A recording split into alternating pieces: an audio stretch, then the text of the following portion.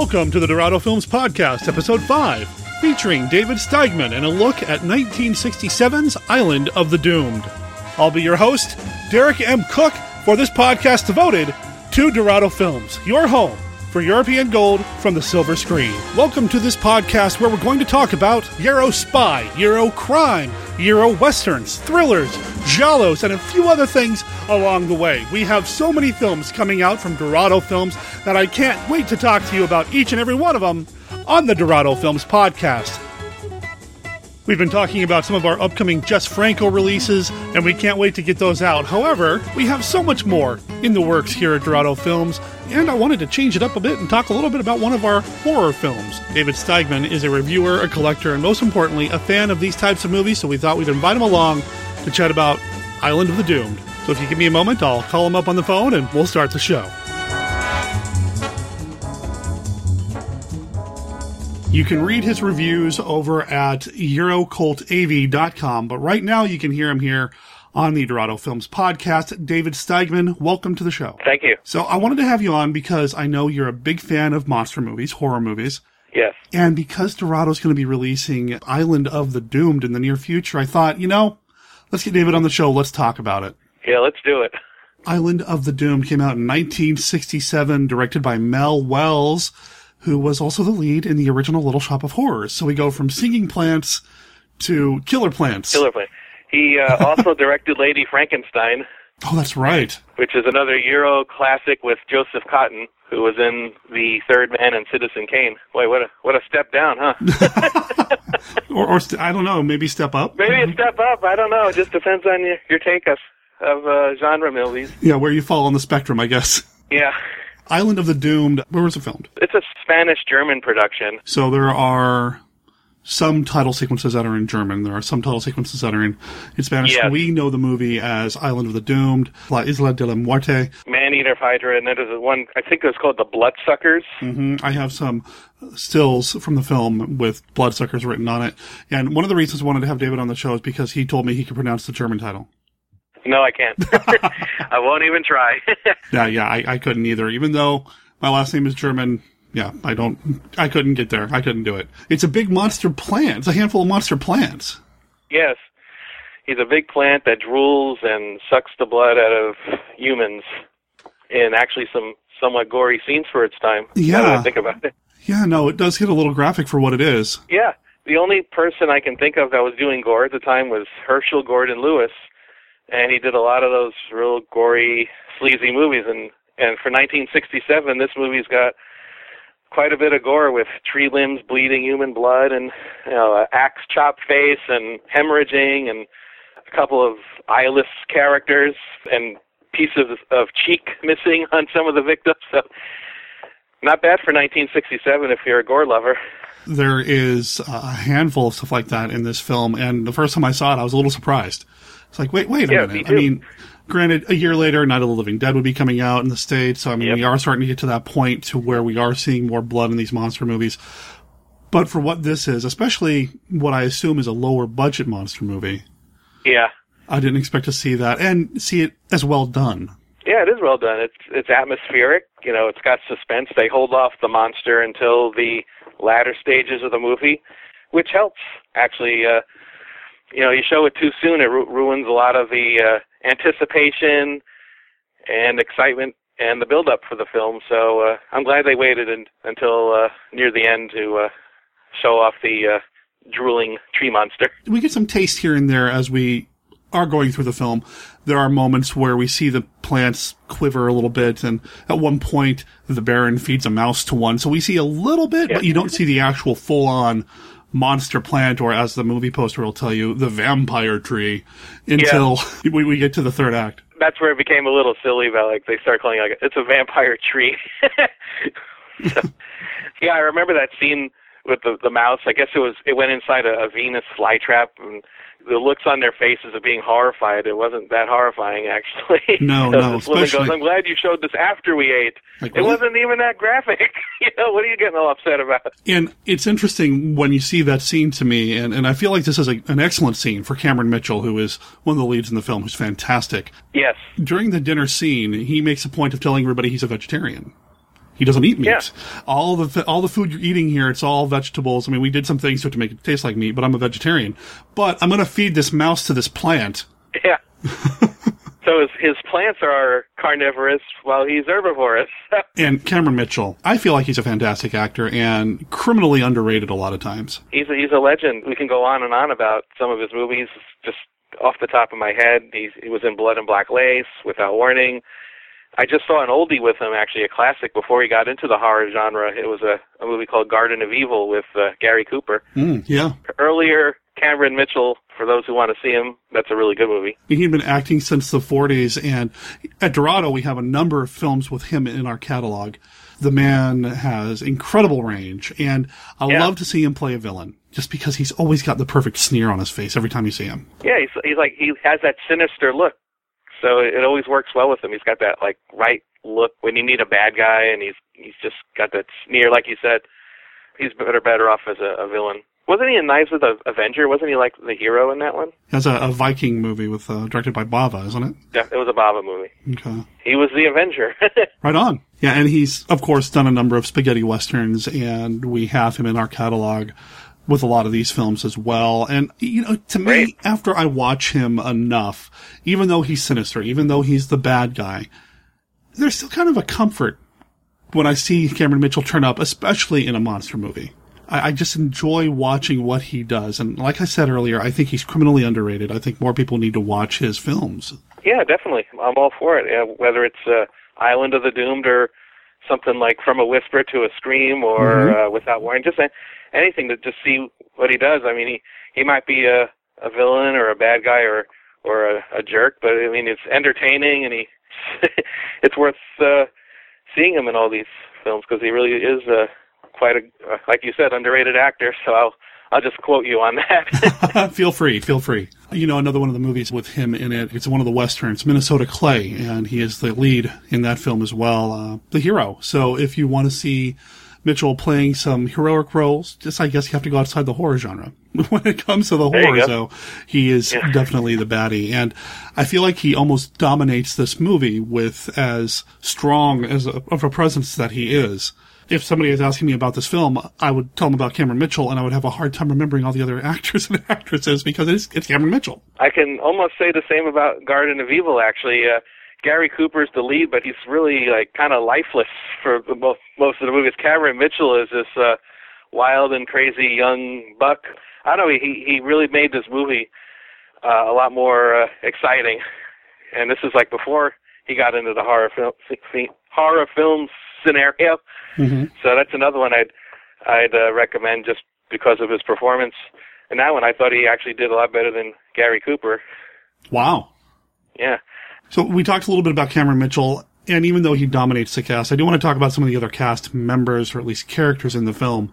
One of the people that really catches my eye, and he really doesn't say anything, Mike Brindle plays the servant. He was Baldy and Baldy's brother. Right, yeah, they're twins, which works out well because one of them gets killed at the very beginning of the movie. And it winds up really not having much to do with anything. He just, he ran over the brother, and here's the other characters. Maybe it was supposed to be like an ominous, you've already killed someone and you're only on vacation. So that might have been one of those moments that seals the fate for the rest of the characters because they immediately run over one of the servants before anything actually ever happens. Right. Maybe it's symbolic about things to come. Foreshadowing kind of event. And then he comes back. I always thought that was kind of peculiar to run over a character right away, and here's his twin brother. Yeah, okay. Right. We haven't established much yet in the movie. It's barely the first act. True. And when the twin shows up, we do get that moment where somebody's scared at the table, but it's like it was all built for that moment, and then just you pay it off. But what I do like about the brother, the person being run over by the car, is that he's got this wicked wound on his face.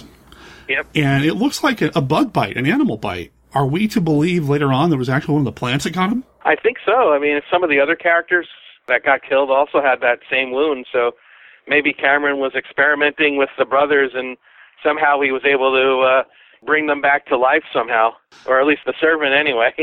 Maybe he was potentially working on other experiments besides crossbreeding carnivorous plants. Maybe he's going to make a bunch of servants.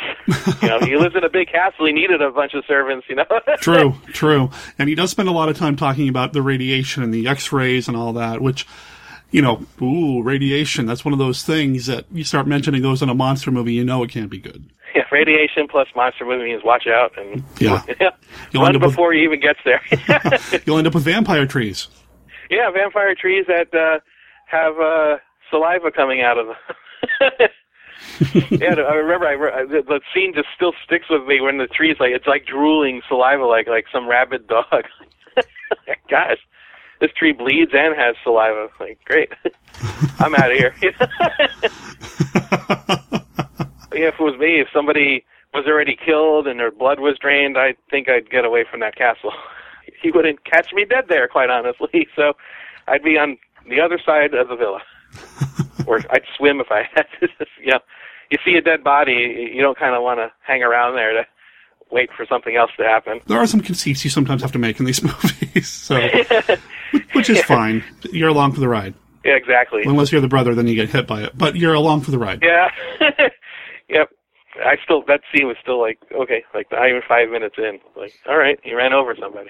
It happens pretty quick. Kind of seals their fate, though. I think you're right. I think it's a good way to do that.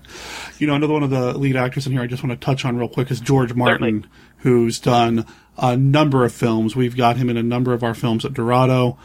He's done so much. Pirate films, westerns. He plays David, the hero. How about that? Yeah, and he's the hero in this. In that great finale with the great trim limbs bleeding to death. Mm-hmm. Anyway, at first you don't know if he's really going to wind up being the hero, but as the cast dwindles down, there he is, and he's got a very strong heroic role in the movie. If I were to compare this to, I don't know, some genre films from later years, it feels like this is a little, almost, there's some slasher elements going here, like a slasher film element to this film. And, kind of. And George Martin could kind of sort of go into that final girl type position, but you don't really know that going into it because all the characters, are up for grabs. So he just kind of stands out at the end as okay, I'm the hero, and here's my axe. Mm-hmm. Yeah. Yeah, it's kind of I guess somewhat of a slasher. I bet it's Killer Plant. Well, yeah, that's what I mean, but the structure of the movie, we kind of knock them off one by one by one. So in that sense, correct. Yeah, that's definitely, what is this killer? It's a vampire plant. And I believe the driver even mentioned something about vampires at the ride-in at the very, very beginning. There aren't very many people here since somebody started talking about vampires, and then it's just dropped. Then the deaths start happening, and then that legend of the vampires from the drivers, they all start wondering if that's what's going on. You remember the first time you saw this film? I saw this film, believe it or not, it hasn't been too long ago, maybe a few years ago. It was a movie I had never seen, but I've always read about, and I was always trying to see where the heck I can get this movie. And when I watched it, I was like, why didn't I get this sooner? It's right up my alley. It's a killer monster tree, and since I'm a fan of Day of the Triffids and Navy versus the Night Monsters, which also have killer plants, this fits right in, although this is much, much gorier. True. But it was a lot of fun, and I'm glad you guys are going to be putting this out on Blu-ray. Hint, hint, wink, wink. Because I want this. I'm definitely looking forward to having this one. We are looking forward to putting this one out as well. We're trying to assemble some materials for it now. We don't have a date that we're looking at, but we are putting our materials together, and it is something that we're going to be putting out here, hopefully in the near future. It kind of depends on how long or how hard it is for us to put the materials together. Mm-hmm. My hope is that we'll be able to pack it with some extras as well. I know there's a German opening sequence. There's a couple of different title sequences with different titles for it, like Maneater of Hydra, like we were talking about. I love that opening sequence, by the way. I love the animation. I think it's so great. It's very 60s. It's like psychedelic. It kind of reminded me of Yellow Submarine a little bit, or Catalina Caper, with the little animation at the beginning. There it is, 1967, ironically, the same year as Island of the Doomed. Wow, okay. It must have been the year of the animated credits. If you wanted to talk about another couple of characters, there was that happily married couple. I can't tell if you're being sarcastic or not, because there's a couple that's not. the happy Cora and James Robinson. Kai Fisher, who was Cora, and then Ralph von Knockhoff, I guess. Sure. he got knocked off, so kind of. Well, true. Anyway, but yeah, I just thought that to me that was like the film's subplot. Actually, it's like this couple on vacation, and they seem to not really love each other. No, you're absolutely she gets right. drunk, and what are they even doing on vacation together? Why are they even there? Well, and she's pretty brazen. Like, she's pretty brazen. Oh, yeah, he comes off as like the nice, like logical, reasonable guy, and she's like getting drunk, holding the driver's hands while her husband is in the back seat. I mean, she even has a kissing scene with Crazy Cameron. Right, with the Baron. She was flirting with the Baron. You know, she's saying all these terrible things, and, you know, as my dad would always say, she's a real piece of work. You know, like I said, I was wondering, like, why are they even on vacation together? What I do like about her, though, is when she's... I mean, this is going to sound terrible. I like it when she's scared. Because she's got some very expressive eyes. And if you look at various posters and stills and lobby cards from this film, you'll probably see her on there. She's got this great look for somebody who's scared. Yes, definitely. She was great in that role. I mean, sure, you wanted to strangle her because she's such a lousy wife. But when you feel that way toward a character, you know she's doing a good job as an actress because it brings out that feeling in you. And then you're glad when the plant finally... I guess tree, finally confronts her, and then you see the fear in her eyes. And then, of course, her husband, when he finds her, he starts crying. Like, okay, after everything she said to him and done to him, it just shows what a noble man he was. He was definitely a kind gentleman who also gets it. True. Very, very rudely, graphically. I don't think he should have been because he was really a nice guy. You know, he didn't deserve the fate he got, but whatever. They went with David to be the hero. He could have been there. I don't know. They didn't need to eliminate everybody in the movie. Well, that's the thing about this film too, is you don't really know who's safe. The first time I saw this, I thought maybe he was going to be one of the survivors because he is the most likable of them all.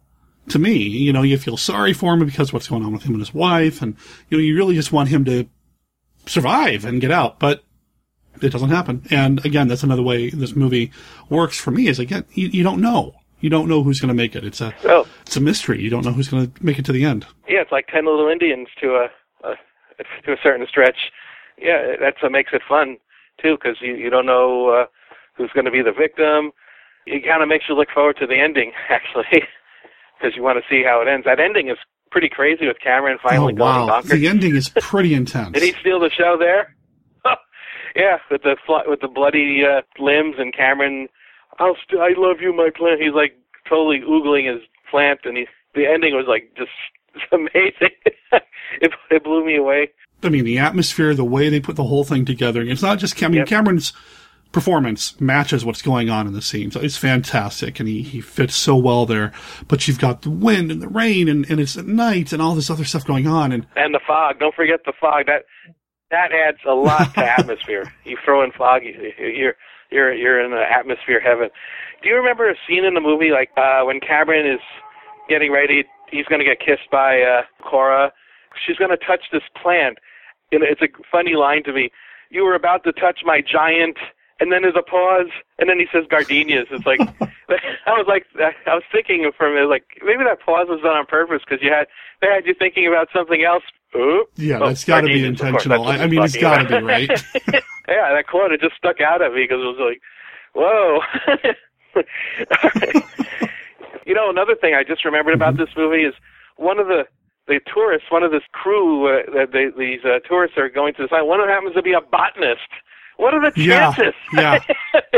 What are the odds? I mean, you have an unhappy married couple, you got someone who wants to take photographs. I'm sure if she had a cell phone at the time, it would be like Selfie City. And then you got this botanist who, what a coincidence. That was another thing that just caught my eye. It was like, it's going to this island with a doctor who just happens to be experimenting with plants, and here we have a botanist as part of this group of tourists coming to the villa. About the photographer, though, real quick, because almost as soon as they hit the guy and they run over the servant and he's dead, what is she doing? she's just snapping pictures. She's standing up in the back of the Jeep, lifting her camera up, just taking pictures. Yep. Like, what? If she had a cell phone, she'd be like Miss Selfie on that island. I mean, she'd like, hey, she'd have her phone and she'd be taking a picture of herself next to the run-over body. Yeah. Maybe this movie was ahead of its time. You see stories all the time about people taking selfies. There's like a fire behind them, and they're busy taking pictures instead of running for their lives. But that's the age we're in now. It's like everyone's taking pictures of themselves and places and things that it's either inappropriate or not cool. Sure. She'd be perfect for today's world. I'll tell you that much. I know, she's like taking pictures of everything. Back then, you've got to pay for the film, man. I mean, with the camera, it's all digital, it's all quick. But, man, I wouldn't want to pay for that. I don't want to pick up the photos in the photo lab for that because it'd be a lot of money. But she's snapping pics left and right. Oh, definitely. That would have been quite the bill. Cameron Mitchell is aware of her camera. When she comes in, this is not a museum. No pictures. She wound up sneaking a few anyway. Well, when you break the rules, you get eaten by the plant, I guess. So. I was trying to think, like, the whole purpose of him using this plant to kill everyone was just for their blood, apparently. That was he was mad, wasn't he? He's a great mad scientist. But he loves this plant. He's good. I really enjoyed watching him be bad. All the way into that great finale with him trying to save his plant. You kind of feel sorry for him because he loved this plant. He was dedicated, but he was using human lives for his experiment. But you kind of feel bad at the end because he really was into his work, and now it's not only is his plant gone, but he's on his way too. Sure. Well, that's the thing about these mad scientist types too. They get so focused on their mad science that they let their guards down around everything else. I mean, that's the journey, the progression that the Baron's on in this film. He succumbs to his own creation. It was a little over a year ago, I believe, that a local movie theater here in town, the Joy Cinema, showed this film. As a Weird Wednesday offering. They have an event that they do every Wednesday where they bring in a cult film, a monster movie, something odd. It's a Weird Wednesday, is what they call it, and I had a chance to introduce the film. And what struck me is, I stepped out of the theater to talk to the theater owner, Jeff Martin, for a little bit during the film, because I'd seen this movie so many times at this point. I came back in near the end, and the climax with the storm and the plants and Cameron Mitchell, and people were just transfixed, because it's just so over-the-top intense. It's a scary sequence. I mean, with the sound and the music and the lights and the fog and the effects and Cameron, and it's just so good. I mean, that's a wonderful payoff for the film. And not to spoil it too much for people who haven't seen it, and really, it's from 1967, so I think spoiler alert warning is we were out of that time frame. But it's such a great climax, such a great payoff. That climax will probably satisfy many a fan who love gory movies, because that plant sure let it all out, didn't it? Yeah, I think the plant was done pretty well for what it is. For a low-budget film. Exactly. The special effects in this work. I mean, for that time, there was no CGI, but this was no better, no worse than any other plant effects, from whether it was Day of the Triffids, Navy versus the Night Monsters. You got walking plant creatures, but they're all fun, and it would be a great trilogy, actually, plant trilogy. A triple feature there. There you go. Or I guess we could call it a trilogy. Oh, you went there. You went there. Yeah, the seeds were planted. Oh, man. I just, zing! I branched out on that joke. Oh, no, not another one. I rose to the occasion. Oh, man. Oh, man. Cactus makes perfect. Oh, boy. I hope I didn't make a sap out of it. Oh, come on. Oh, boy. Yeah. I've got a whole bushload. Oh, man. And listeners, this is his first podcast. You believe that? Yeah. He's probably my last, the way I'm going. David was a lot of fun to talk to, and if you're interested in reading his reviews, he's a reviewer at EuroCultAV.com. I'll make sure there's a link in the show notes to that. And yeah, David, I think we'll probably have you back on the show down the line. Puns and all. And just for a point of clarification, as much as we love The Island of the Doomed, we do not have a solid release date planned yet. It's certainly on our list of potential releases. If this is a movie you'd be interested in seeing us release on DVD or Blu-ray, head over to the Dorado Films Facebook page and let us know there. We're relying on our fans and our customers to let us know what movies you'd like to see us release in the future, and we value your input. You can watch some movies from Dorado Films right now if you have a Roku device. Dorado Films has a dedicated Roku channel, and we have some horror movies available for you to watch right now. It's free of charge, ad-supported, and it's movies like these.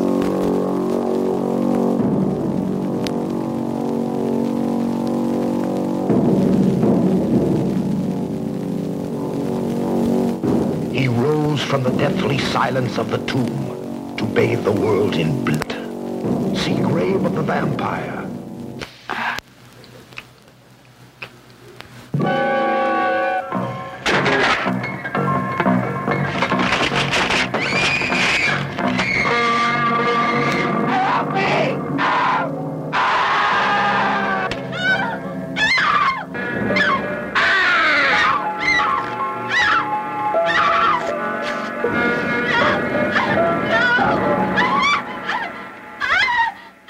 So we fear the gods, demons, devils, bats, banshees. Vampires? Yes, as a matter of fact, vampires. Oh, no!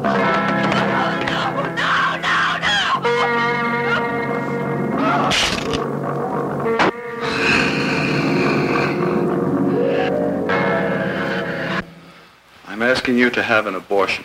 Why? What's inside your womb isn't a human being. There's nothing wrong with my baby. He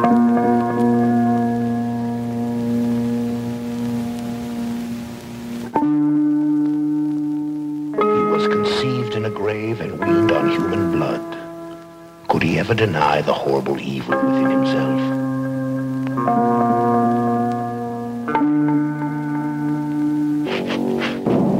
He is absolutely evil, cruel, horrifying in his lust for blood.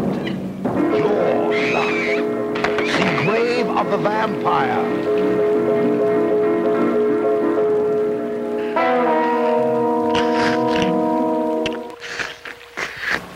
Who's Caleb Croft? You seem very interested in the Croft case, Professor. Yes, I am, Mr. Eastman. Mr. Eastman. If you remain in the class long enough, you too may develop an interest, more than you bargained for.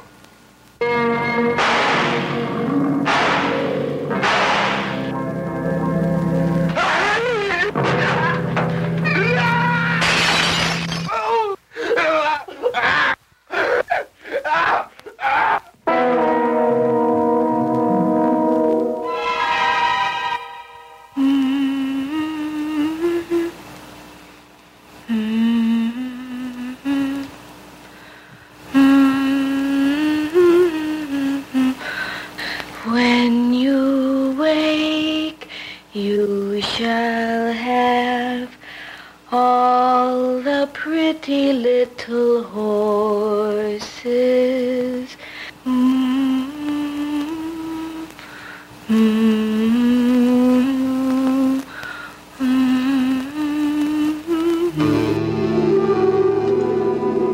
For 2 million years in these subterranean caves, a creature of superhuman evil was entombed in a wall of ice, waiting to be free, waiting to live again. Travel with us on a journey into a world where nightmare becomes reality.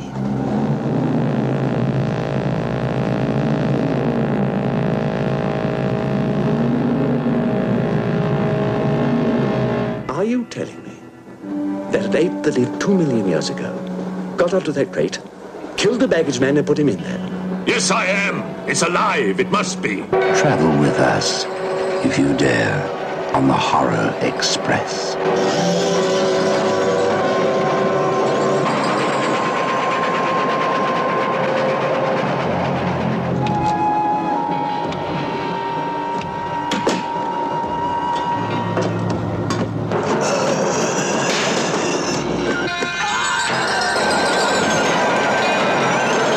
We'll search the train and find it, whatever it is, and destroy it. But if it's alive... I want this kept quiet. I don't want to panic the passengers.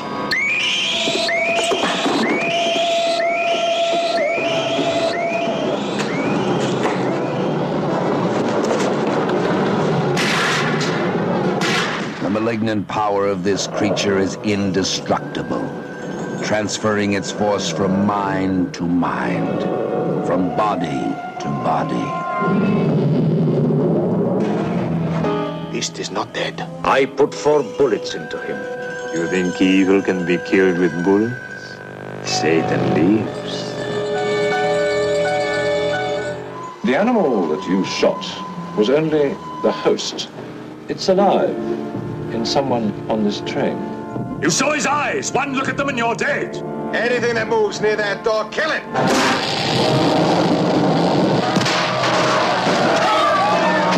Run. Run for your life.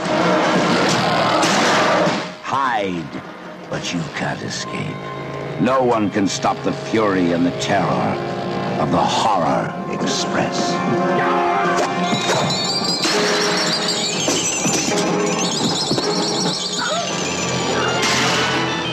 The channel is called Dorado Films. You can also find us in the channel store at Roku.com by looking for Dorado Films. We're in the movies and TV category. Here you can watch over 70 titles from our collection, not just horror movies, but Euro spy, Euro crime, dramas, suspense movies, giallos, even a couple of cartoons. And again, it's all free of charge, and it is ad-supported, so by watching a movie through the Roku channel, you're helping out Dorado Films.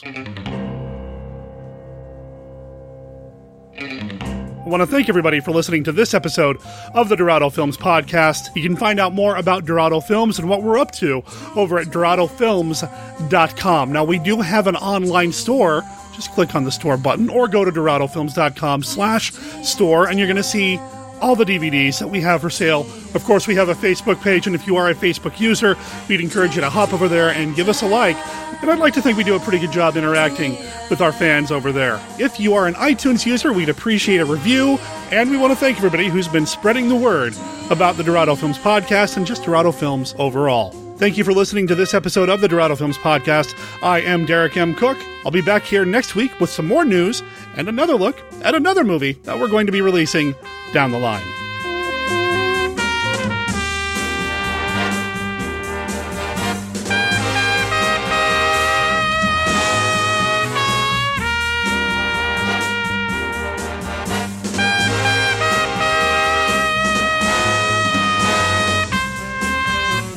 All original content of the Dorado Films podcast is copyright Dorado Films, Inc., 2016.